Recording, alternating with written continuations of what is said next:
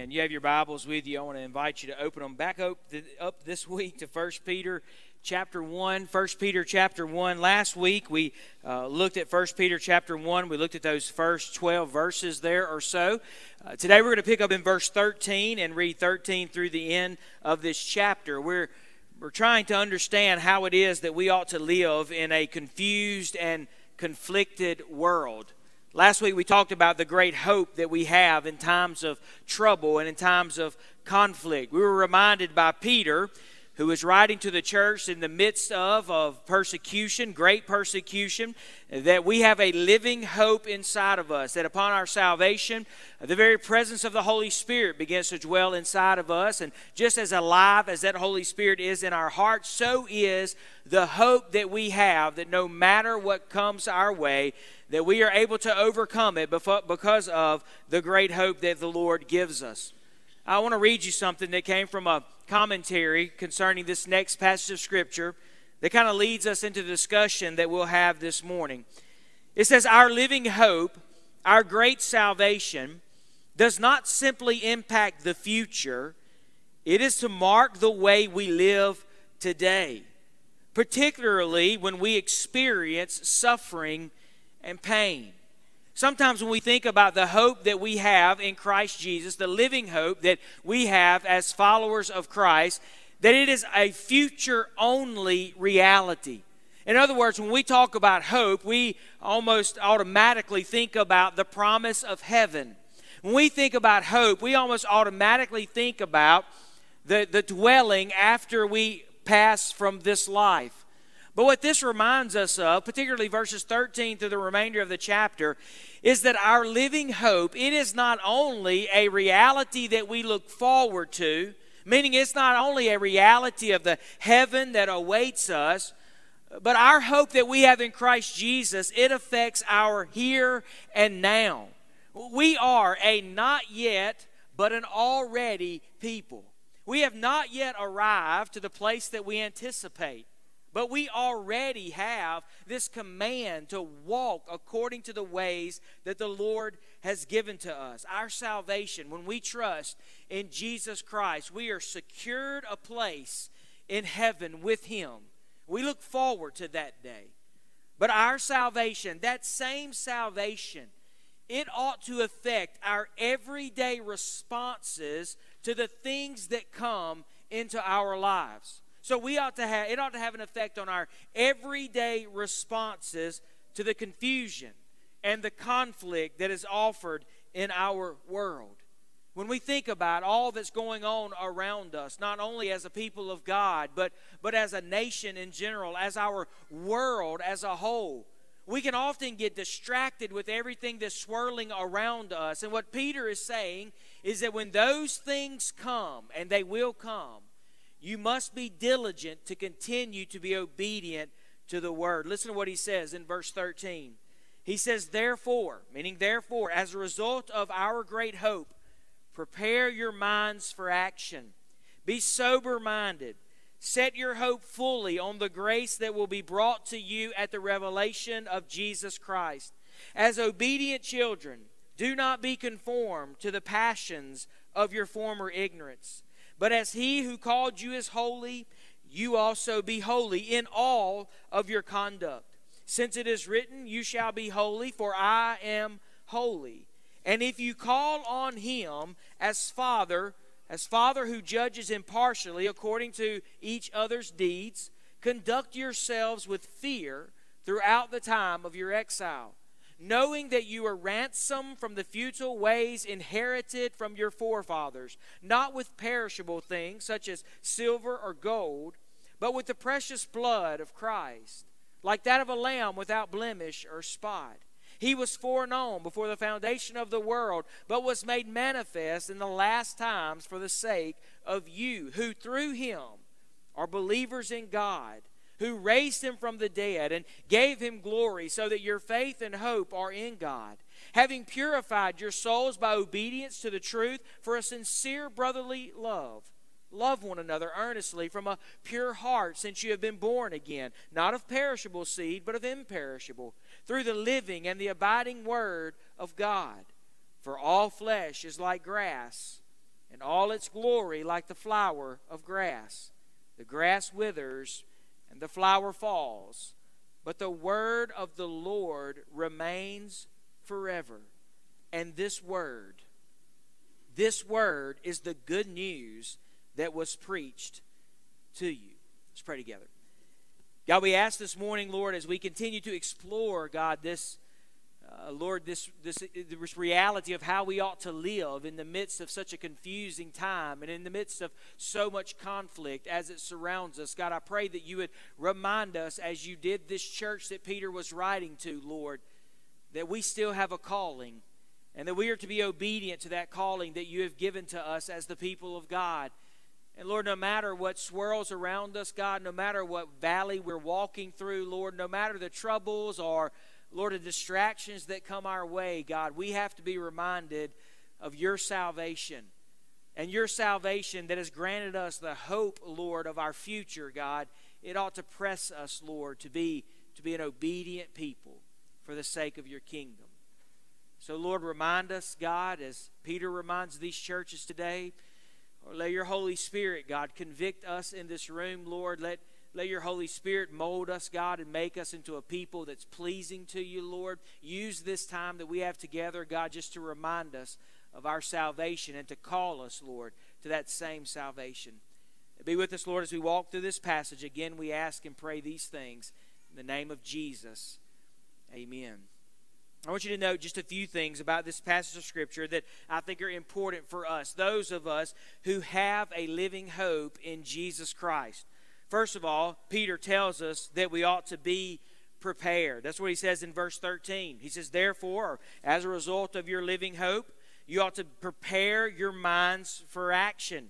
And being sober-minded, set your hope fully on the grace that will be brought to you at the revelation of Jesus Christ. He tells us to be prepared for whatever comes our way. You know, while our hope is secure in heaven, right now we still must struggle. As believers in Jesus Christ, there are difficulties that will come our way. Yes, we wait for a peaceful eternity, but until then, we still have to walk in the fallen world. We still experience conflict. We still experience confusion. And as we experience that conflict and that confusion, Peter is saying you need to prepare yourself for such. You need to be prepared for whatever it is that comes your way.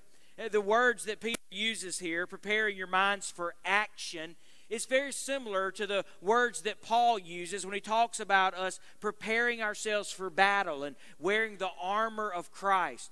Particularly, some translations actually translate it this way. It says we ought to gird up the loins of our mind. To gird up the loins of our mind, of our thoughts, and the way that we go about our lives. Now, I know that gird up our loins, that is not a phrase that we use in everyday language, so let's talk about it just a moment. The idea of girding up the loins was a term that was used in military action.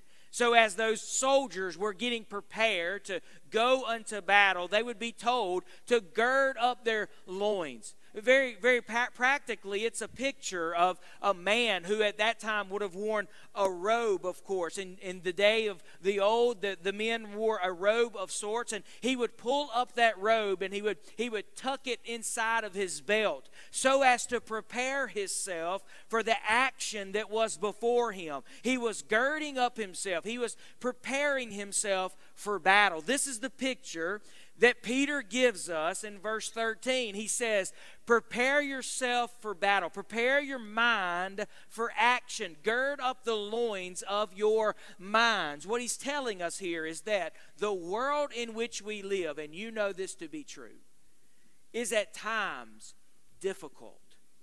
The world in which we live is at times hard. It brings us at times troubles and difficulties. And even to the church that Peter was writing to here, it was going to bring unto them persecution. We've talked about the persecution of Nero and how the persecution of Nero was so hard on the people of God. And so Peter is saying, as you prepare yourself, prepare your mind for battle. We need to be prepared for battle. Again, it's very similar to what Paul tells us when he talks about the armor of God. In Ephesians chapter 6, Paul says, "Finally, be strong in the Lord and in the strength of his might. Put on the whole armor of God, that you may be able to stand against the schemes of the devil. For we don't wrestle with flesh and blood, but against the rulers, against the authorities, against the cosmic powers over the present darkness, against the spiritual forces of evil in the heavenly places." And so he says, therefore, take up the whole armor of God, so that you will be able to withstand in the evil day, having done all to stand firm. You see, Paul is telling us the very same thing that Peter is telling us. As we live in the midst of a world that is confusing and that is filled with conflict, we should prepare our minds for battle. Prepare spiritually for the troubles and the persecution if it happens to come our way. Prepare yourself for it. We might say it this way. We've often said things like this. It's too late to learn to swim when the ship is sinking. It's too late to learn to swim when the ship is going down. This is similar to what Peter is saying. He is saying, dear church, life is at times going to be hard. You know this to be true. Life at times is going to be a struggle. Even particularly for them, he's saying, hey, times are going to get tough. Nero is going to persecute the church. But not only that, he is going to burn at the stake believers in his garden so that he can see in the midst of the night. Tough times are coming. And so Peter says, before they come, prepare your minds. Gird the loins of your mind. Prepare for battle. It's too late to prepare in the midst of the battle. So we prepare now, Peter says. Prepare now. Practice those disciplines of your faith, church, now. Begin today to have a vibrant prayer life. Begin today to read the Word of God consistently. Begin today to spend a time in meditation with our God. Begin today. Prepare your mind today for what is before you. Second thing Peter says, not only we ought to be prepared, but secondly, he says you also, as you're living your life, you ought to be holy. Look at what he says beginning in verse 14. He says, as obedient children, do not be conformed to the passions of your former ignorance, but as he who called you is holy, you also be holy in all of your conduct. Since it is written, you shall be holy, for I am holy. You see, Peter does something here that's really important for us to recognize. He calls us to holiness, but he calls us to holiness and to model our holiness after the holiness of our Lord. Did you hear that? He says, you shall be holy in verse 16. You shall be holy, for I am holy. Or you shall be holy because I am holy. You should be holy because of my character. You see, we should be like Jesus because of what Jesus has done for us. We should want to live a life like Christ has lived because of the life that Christ lived. This is what Peter is saying. He's saying there is an expectation for us to live as holy in the midst of confusing and conflicted times. We should live as a holy people because God is holy. Oftentimes in the Old Testament, when they would speak of God's character, they would not just say that God was holy, but the prophet Isaiah, for example, he would say that God was holy, holy, holy. And we know what he meant by that. He meant that God was wholly distinct from every other being, that God was the only God, that God was greater than any other false god that you might desire to worship, that God was separate from everything in all of creation, that God was greater than us. And this is exactly what he's calling us to. You see, just as holy recognizes God's distinctness, so us being called holy is also recognizing our need for distinctness. We, as the people of God today, are to be different than the world. And so if we look at our lives and we say, there is no difference between my life and the life of the world, then we would say, you do not belong to our holy God. We know that we belong to God because we are distinct. We are different from the world. We produce the fruit that the Lord has commanded for us to produce. You see, God's calling us here through Peter to live a distinct life, to be holy in the way that we live. See, not only is this a command for the steps we take, but I have to believe that as Peter is writing this, that it also has an evangelistic flavor to it. Because I want you to think about this. As this world in Peter's day is looking at these believers, and as these believers are experiencing great persecution among themselves, these believers are still walking around filled with a living hope. These believers are still walking around with joy in their hearts. They're still walking around with peace that exceeds all understanding. You see, even though they are facing very likely death itself at the hands of Nero, the Christians are still living hope-filled lives. Can't you see where this would be evangelistic? People would look to those believers and say, man, they should be afraid. They should be running for their lives. They should be hiding in their homes. But look at them. They are joy-filled, peace-filled people, even though death is being threatened against them.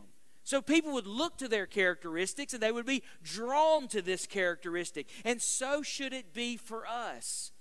We should live such holy and distinct lives that people look to us and say, I want the hope that that man has in his heart. The world is confusing right now. The world is filled with conflict. And as the world's hearts are filled with fear, follower of Jesus, ours ought not be. As the world's hearts are filled with discouragement, follower of Jesus, ours ought not be. You see, as the world looks to what is before them and they have this woe is me attitude, ours is not that way. We have a living hope that exceeds all circumstances, no matter what they are or when they come our way. As the world falls apart around us, we ought never fall apart. Because our hope, it is not placed in the world. Our hope is not placed in our circumstances. Our joy is not found in our happenstances, but instead all is found inside of our Lord and the salvation that we have in Him. Back to Paul. When Paul finds himself in a prison in Philippi, he writes some amazing things as he literally is experiencing chains wrapped around his arms and his legs. Paul writes things like this. Now, I want you to know, brothers and sisters, that what has happened to me has actually served to advance the gospel. As a result, it has become clear throughout the whole palace guard and to everyone else that I am in chains for Christ. And because of my chains, most of the brothers and sisters, they have become confident in the Lord. And they dare all the more to proclaim the gospel without fear. Do you see the circumstances? The circumstances of Paul, as desperate as we might say they were, as difficult as we would say that they were, they never stopped the gospel because he lived in a way that was distinct. He lived his holiness even in the midst of his difficulty. So not only are we called to be prepared, not only are we called to be holy, next I want you to see that we are called to be focused.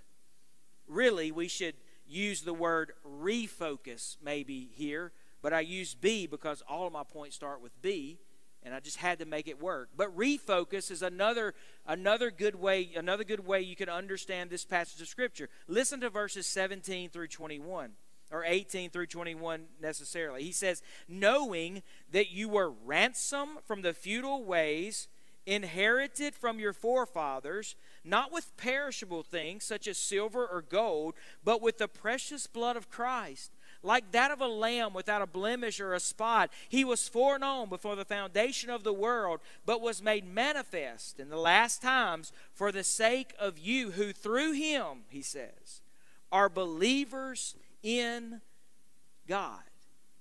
Now, if you think about that, listen to what he says.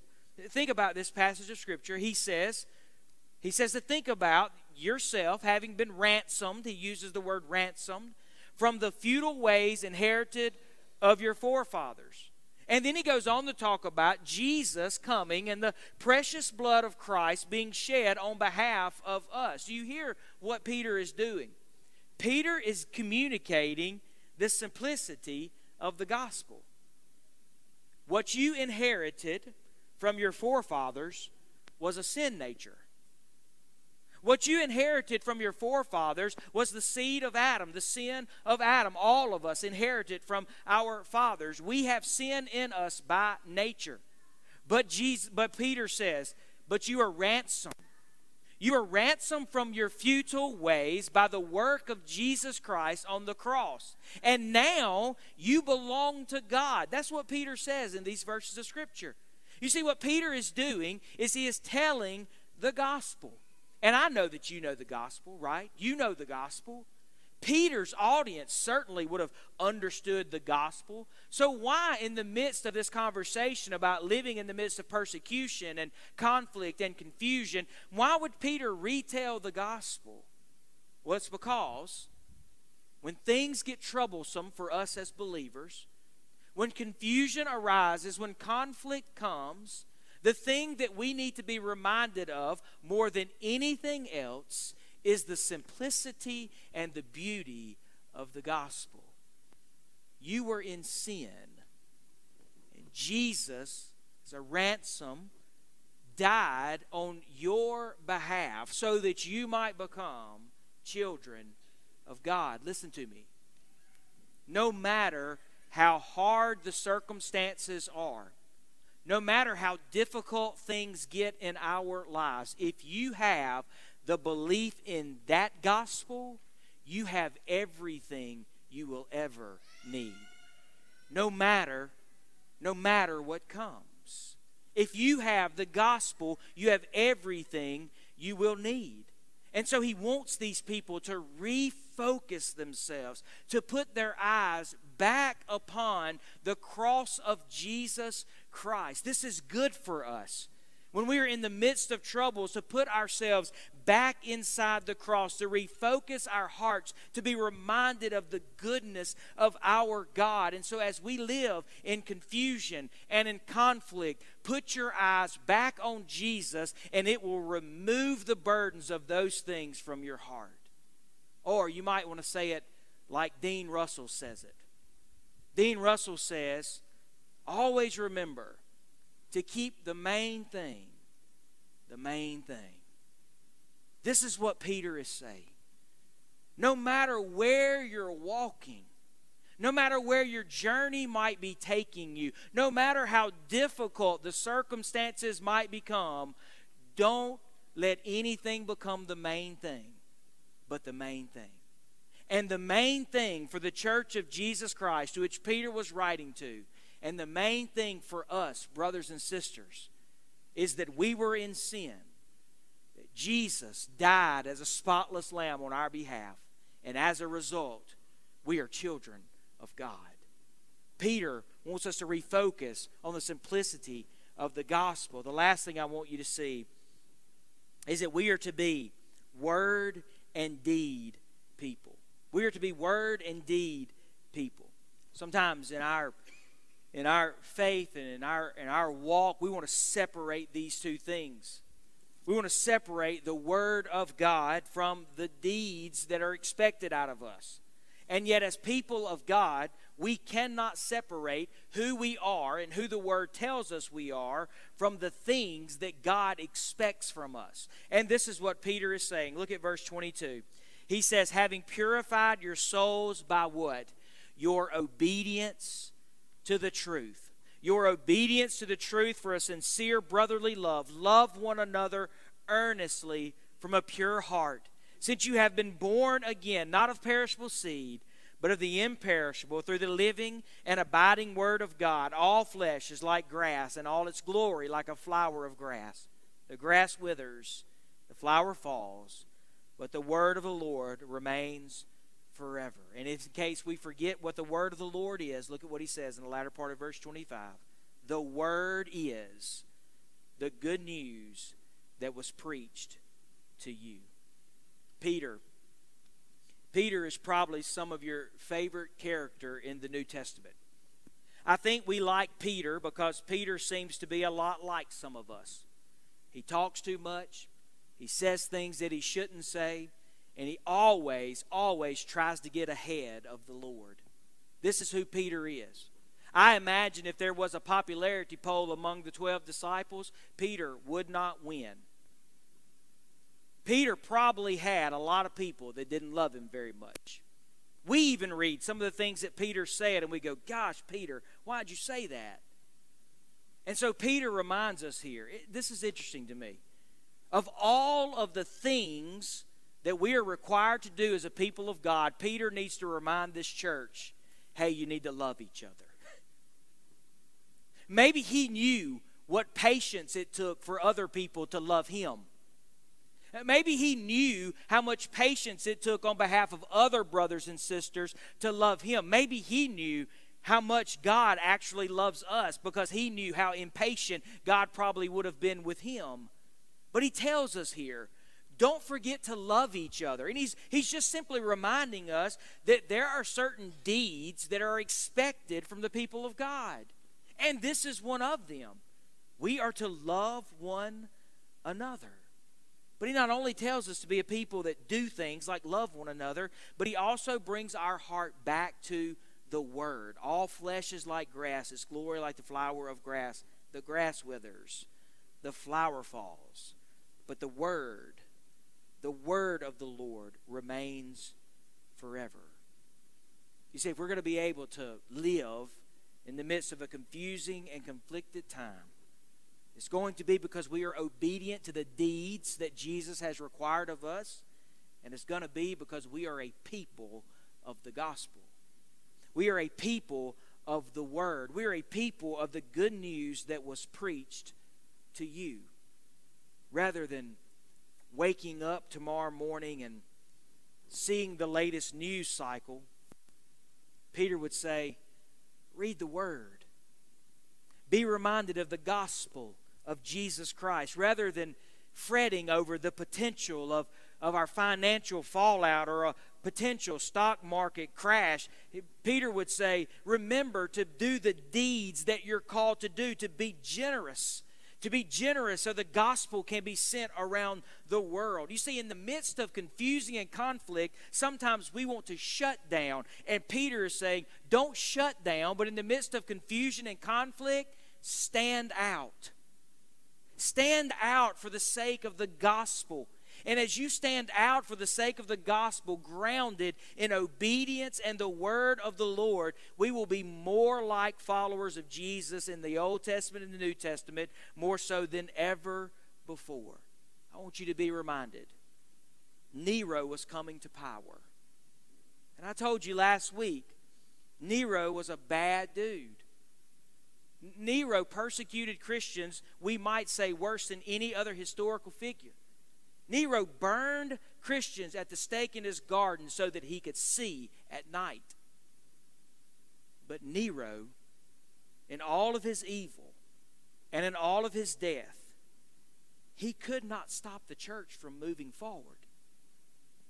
No matter what confusion or conflict the church experienced, he could not stop the church from moving forward. As a matter of fact, because the church held on to the word and because the church continued in the deeds that the Lord had asked of them, you and I have received the gospel even today.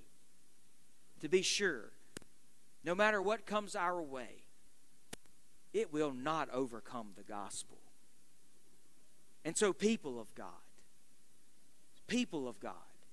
stand out.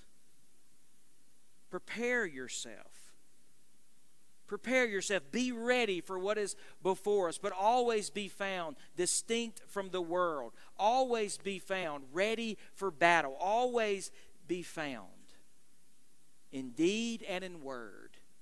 This is where we find our strength.